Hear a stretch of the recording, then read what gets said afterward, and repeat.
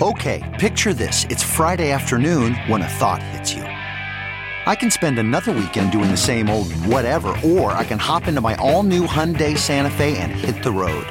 With available H-Track all-wheel drive and 3-row seating, my whole family can head deep into the wild. Conquer the weekend in the all-new Hyundai Santa Fe. Visit HyundaiUSA.com or call 562-314-4603 for more details. Hyundai, there's joy in every journey. CarMax is putting peace of mind back in car shopping by putting you in the driver's seat to find a ride that's right for you. Because at CarMax, we believe you shouldn't just settle for a car. You should love your car. That's why every car we sell is CarMax certified quality, so you can be sure with upfront pricing that's the same for every customer. So don't settle. Find love at first drive and start shopping now at CarMax.com. CarMax, the way car buying should be. I have to imagine that for a lot of folks, it's finally just the point at which they can no longer ignore crypto. They finally have to take the time to form an actual opinion on that.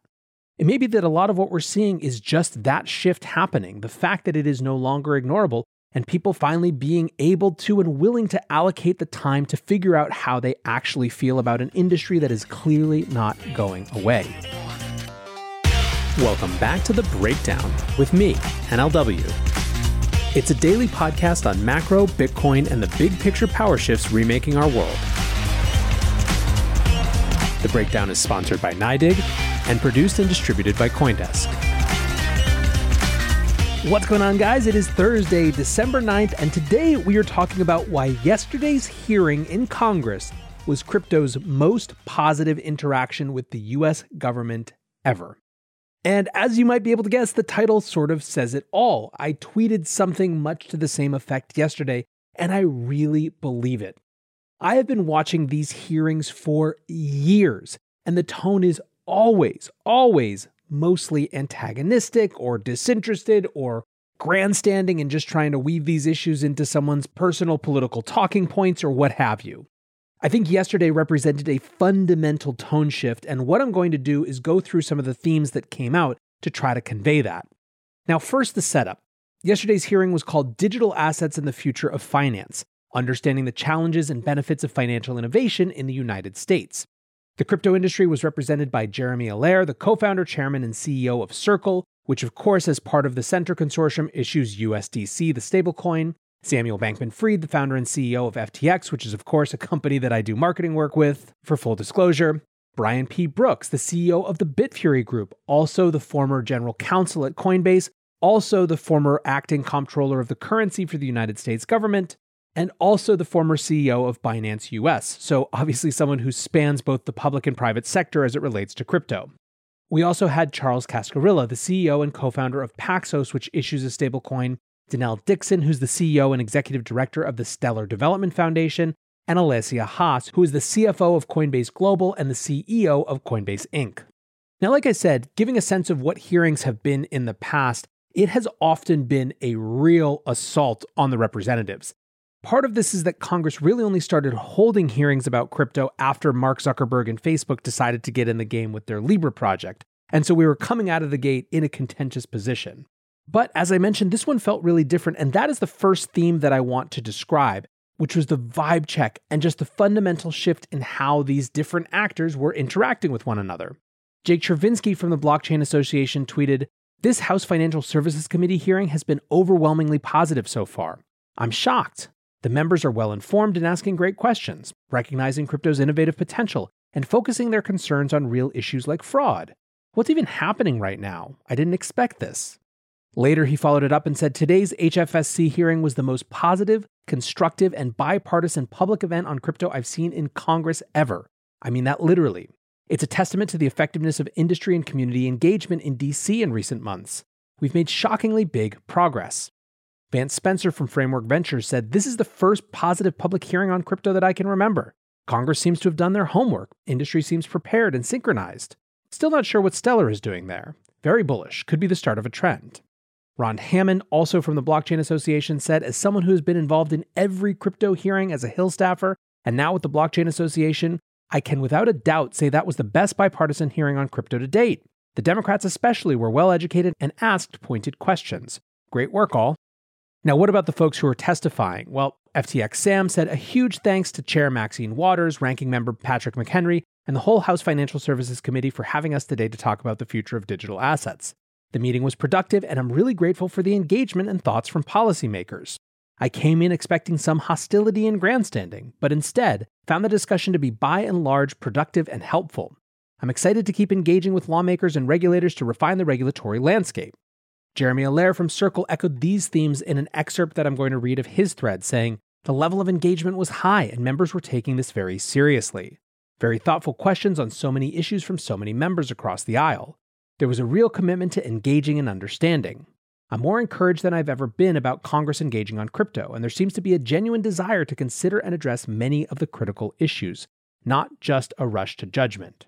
Now, an even more optimistic and in some ways real take comes from Loomdart, who tweeted, "The best part about crypto is how everyone is stuck in this we're going to have to defend crypto again mindset, even though it's insanely clear we have won and everyone is starting to understand how fucking dope it is. It's so beautiful."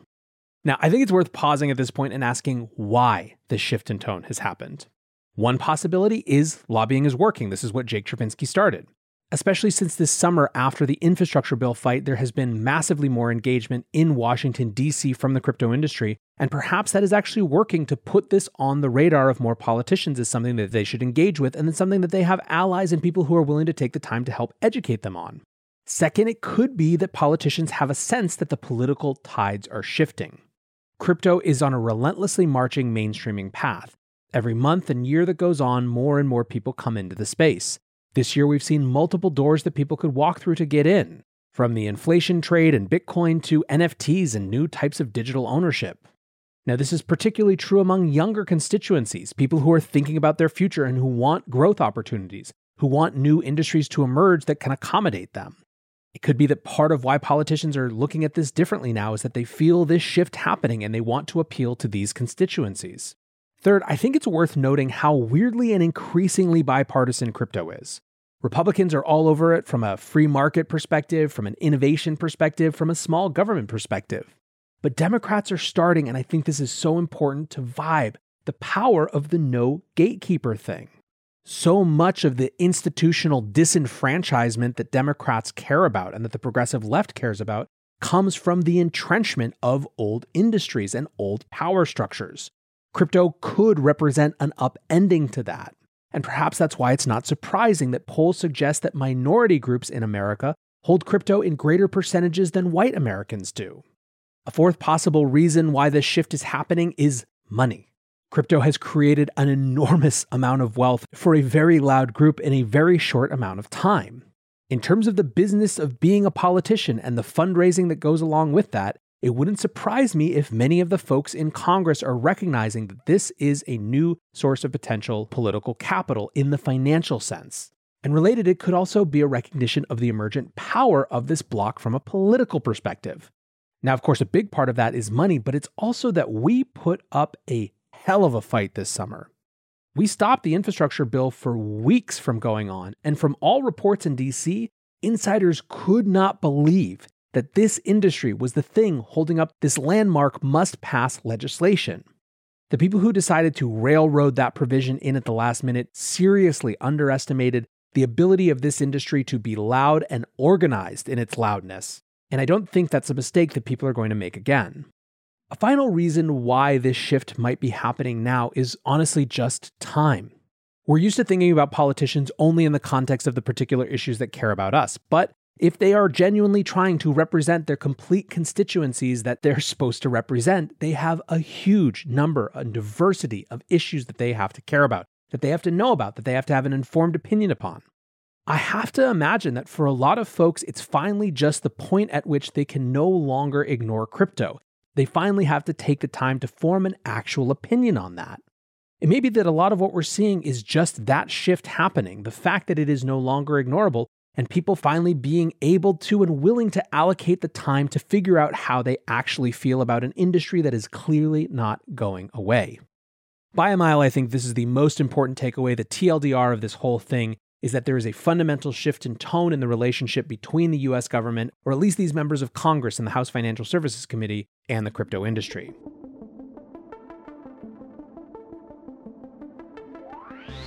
NYDIG sponsors this podcast, and they're helping CFOs, traders, and risk managers safely and securely integrate Bitcoin into their operations.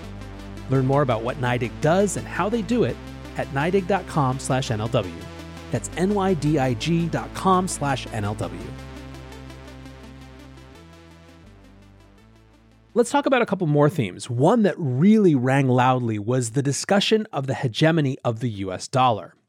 Now, in many ways, this is an inevitable follow-through of the Libra conversation. Part of why Libra was such a touch point is that all of a sudden the idea of Facebook doing a digital dollar, or even worse, a digital basket currency that didn't even hold up the supremacy of the dollar, is that Facebook had billions of monthly active users that it could instantly push this to.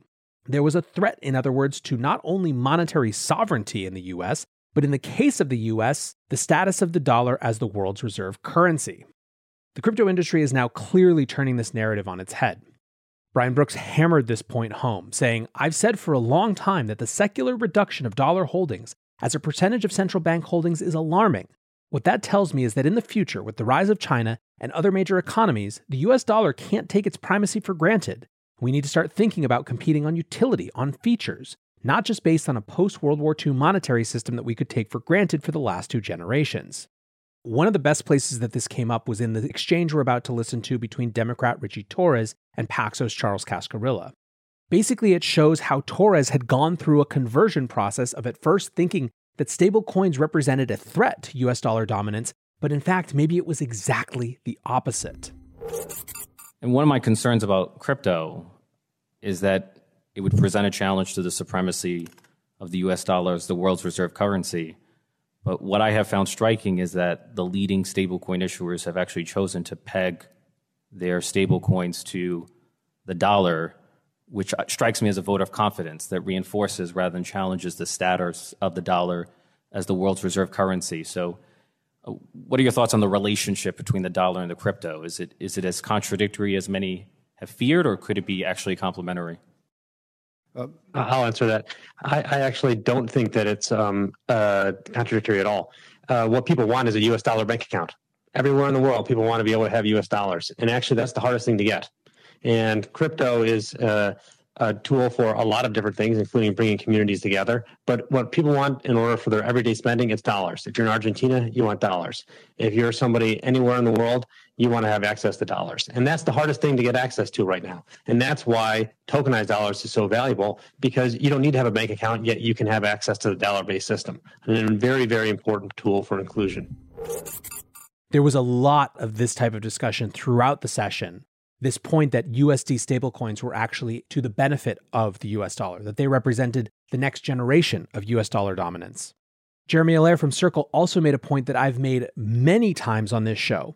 And that point is that if you look at the central bank digital currency arms race as only competing on the vector of whose central bank is farther in terms of developing a digital currency, then China is blowing everyone else out of the water. The digital yuan has done numerous multi-million-dollar tests and is actively being used in certain contexts around the country.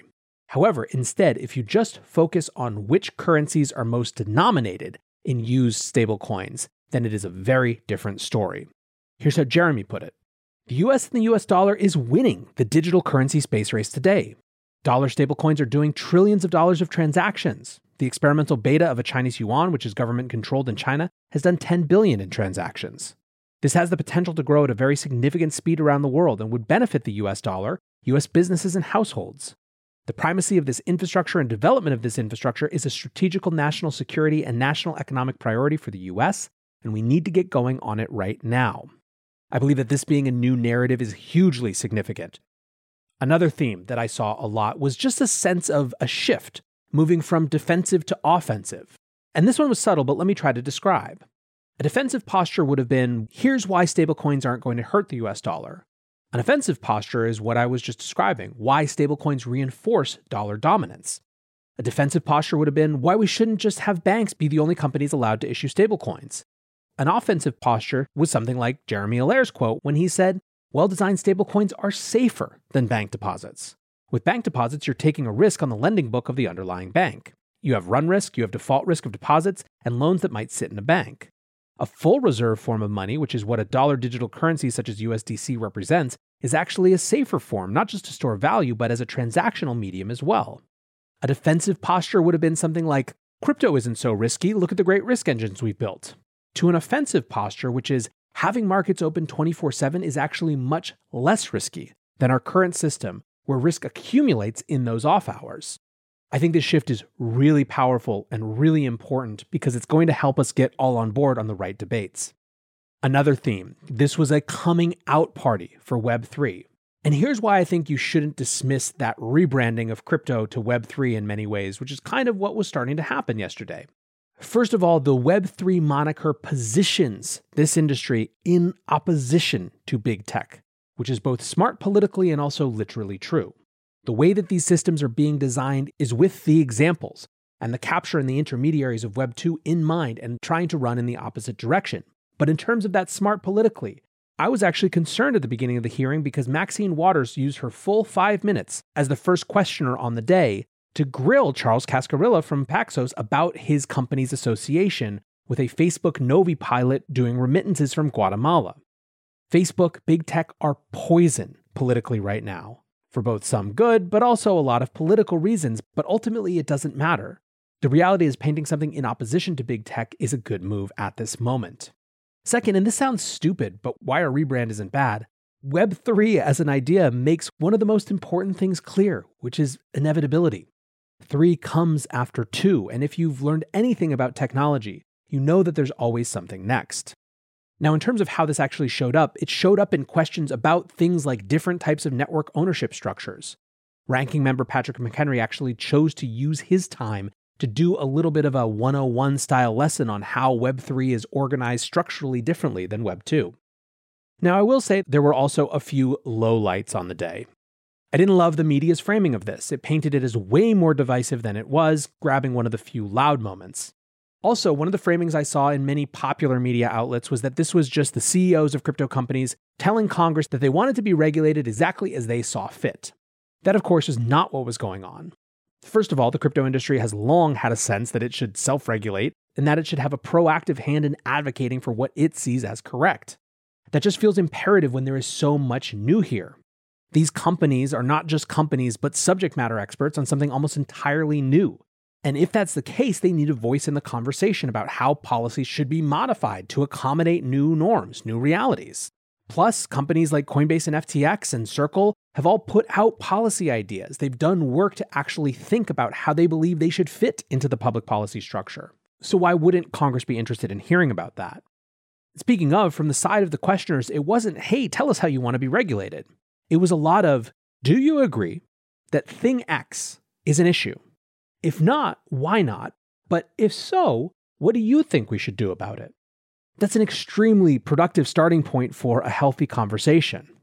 2 other lowlights. One was Brad Sherman doing his Brad Sherman thing. I've talked about him a lot on the show. I don't need to get into it.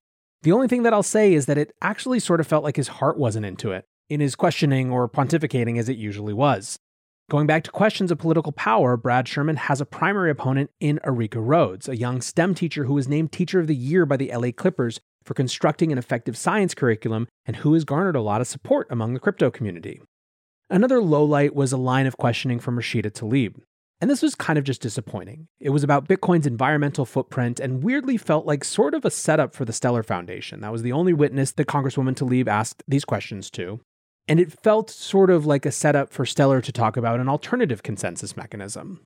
A lot of Bitcoiners were frustrated, and I understand it was pretty cringe. But holding aside the Stellar connection, and I'm not making any accusations about that, I don't know, I'm just reacting to how it felt watching it. It still feels to me like there is room even for Bitcoiners to go have a conversation with this particular Congresswoman. The way that I read it is that it feels like her mind is made up about the importance of climate issues. It also feels like, based on the example she chose, that she's steeped in the anti-Bitcoin climate perspective, which, let's admit, is a big part of the political climate. But I don't necessarily think that that means, or that we have to choose to think it means, that her mind is made up on Bitcoin. Perhaps given new information, new perspectives, that could change. One of those perspectives is what the real impact of the shift in mining away from China might be. A second related is how having Bitcoin domiciled in the US could be transformative even on these issues. A third is how Bitcoin could allow for the capture of otherwise lost resources. And then, of course, there's the value of Bitcoin to populations she cares about, the notion that Bitcoin is worth environmental cost. To be quite honest, it just sounded mostly to me like she didn't want coal-fired Bitcoin, and that's not really that far off from a mainstream perspective, even in this industry. Still, like I said, those were the lowlights, and that's pretty powerful given what we've seen before. It didn't have to be that way. Ranking member Patrick McHenry sort of teed it up in a way that showed that he was worried. He asked his colleagues, do you know enough about this technology to have a serious debate? If the answer is no, then we need to first seek to understand, to build up that understanding of this new technology, so we can have a serious debate on how we can appropriately respond to updated regulations and perhaps laws. Congressman Trey Hollingsworth said, I'm on a genuine fact-finding mission. I'm not here to confirm my preconceived notions about how this could be used, or alternatively how it should be treated by regulators. The industry certainly noticed. Sam Trabucco from Alameda said, back in 2018, there were congressional hearings about crypto too. Congresspeople had a lot of rudimentary questions. A lot of the questions are basically antagonistic, clearly coming from the perspective of, this is probably a scam, my goal is probably nixing it. This is super understandable. Most people had barely heard of crypto, and a lot of the context in which people had heard of it was government seizure of criminals' coins. There were outliers for sure, but many people involved were in a similar spot to the typical American. This hearing, though, has felt different. Almost every member of this committee has been between hesitant but inquisitive, open to the idea that their concerns can be addressed, and outright enthusiastic about figuring out a way to make crypto a part of the US landscape. And that's understandable too. Over the past years, especially 2021, there's been a ton of institutional adoption and mainstream acceptance and awareness of crypto. It's really exciting that Congress is following a similar trajectory. The more rudimentary questions have come from a place of knowledge seeking and not one of derision. Things like explanations of how the technology works toward the really cool use cases the panelists have been talking about. And there have been some really insightful questions about things like security in the rapidly evolving tech landscape, what the future of payments might look like, and how different blockchain technologies differently impact the environment. Ultimately, this is the thing that stuck out to me. I don't think there are bad questions when they're asked in good faith, and that was the story of yesterday. Now, I will say, before we get too excited, I'm going to end on a quote from Jake Chervinsky again. He says, I don't want us to get too carried away by how well yesterday's hearing went. House Financial Services has come a long way, but it's not like all our antagonists just disappeared. Senate Banking has a hearing on stablecoins next Tuesday. Fair warning, it may not be so friendly. So I guess, guys, we know what our topic is for next Wednesday's show. Until tomorrow, be safe and take care of each other. Peace. With Chime's secure credit card, you can start improving your credit scores with everyday purchases and regular on-time payments. Get started at Chime.com/build. The Chime Credit Builder Visa Credit Card is issued by Bancorp Bank N.A. or Stride Bank N.A. Members FDIC. Results may vary. See Chime.com for details. Terms and conditions apply. Go to Chime.com/disclosures for details.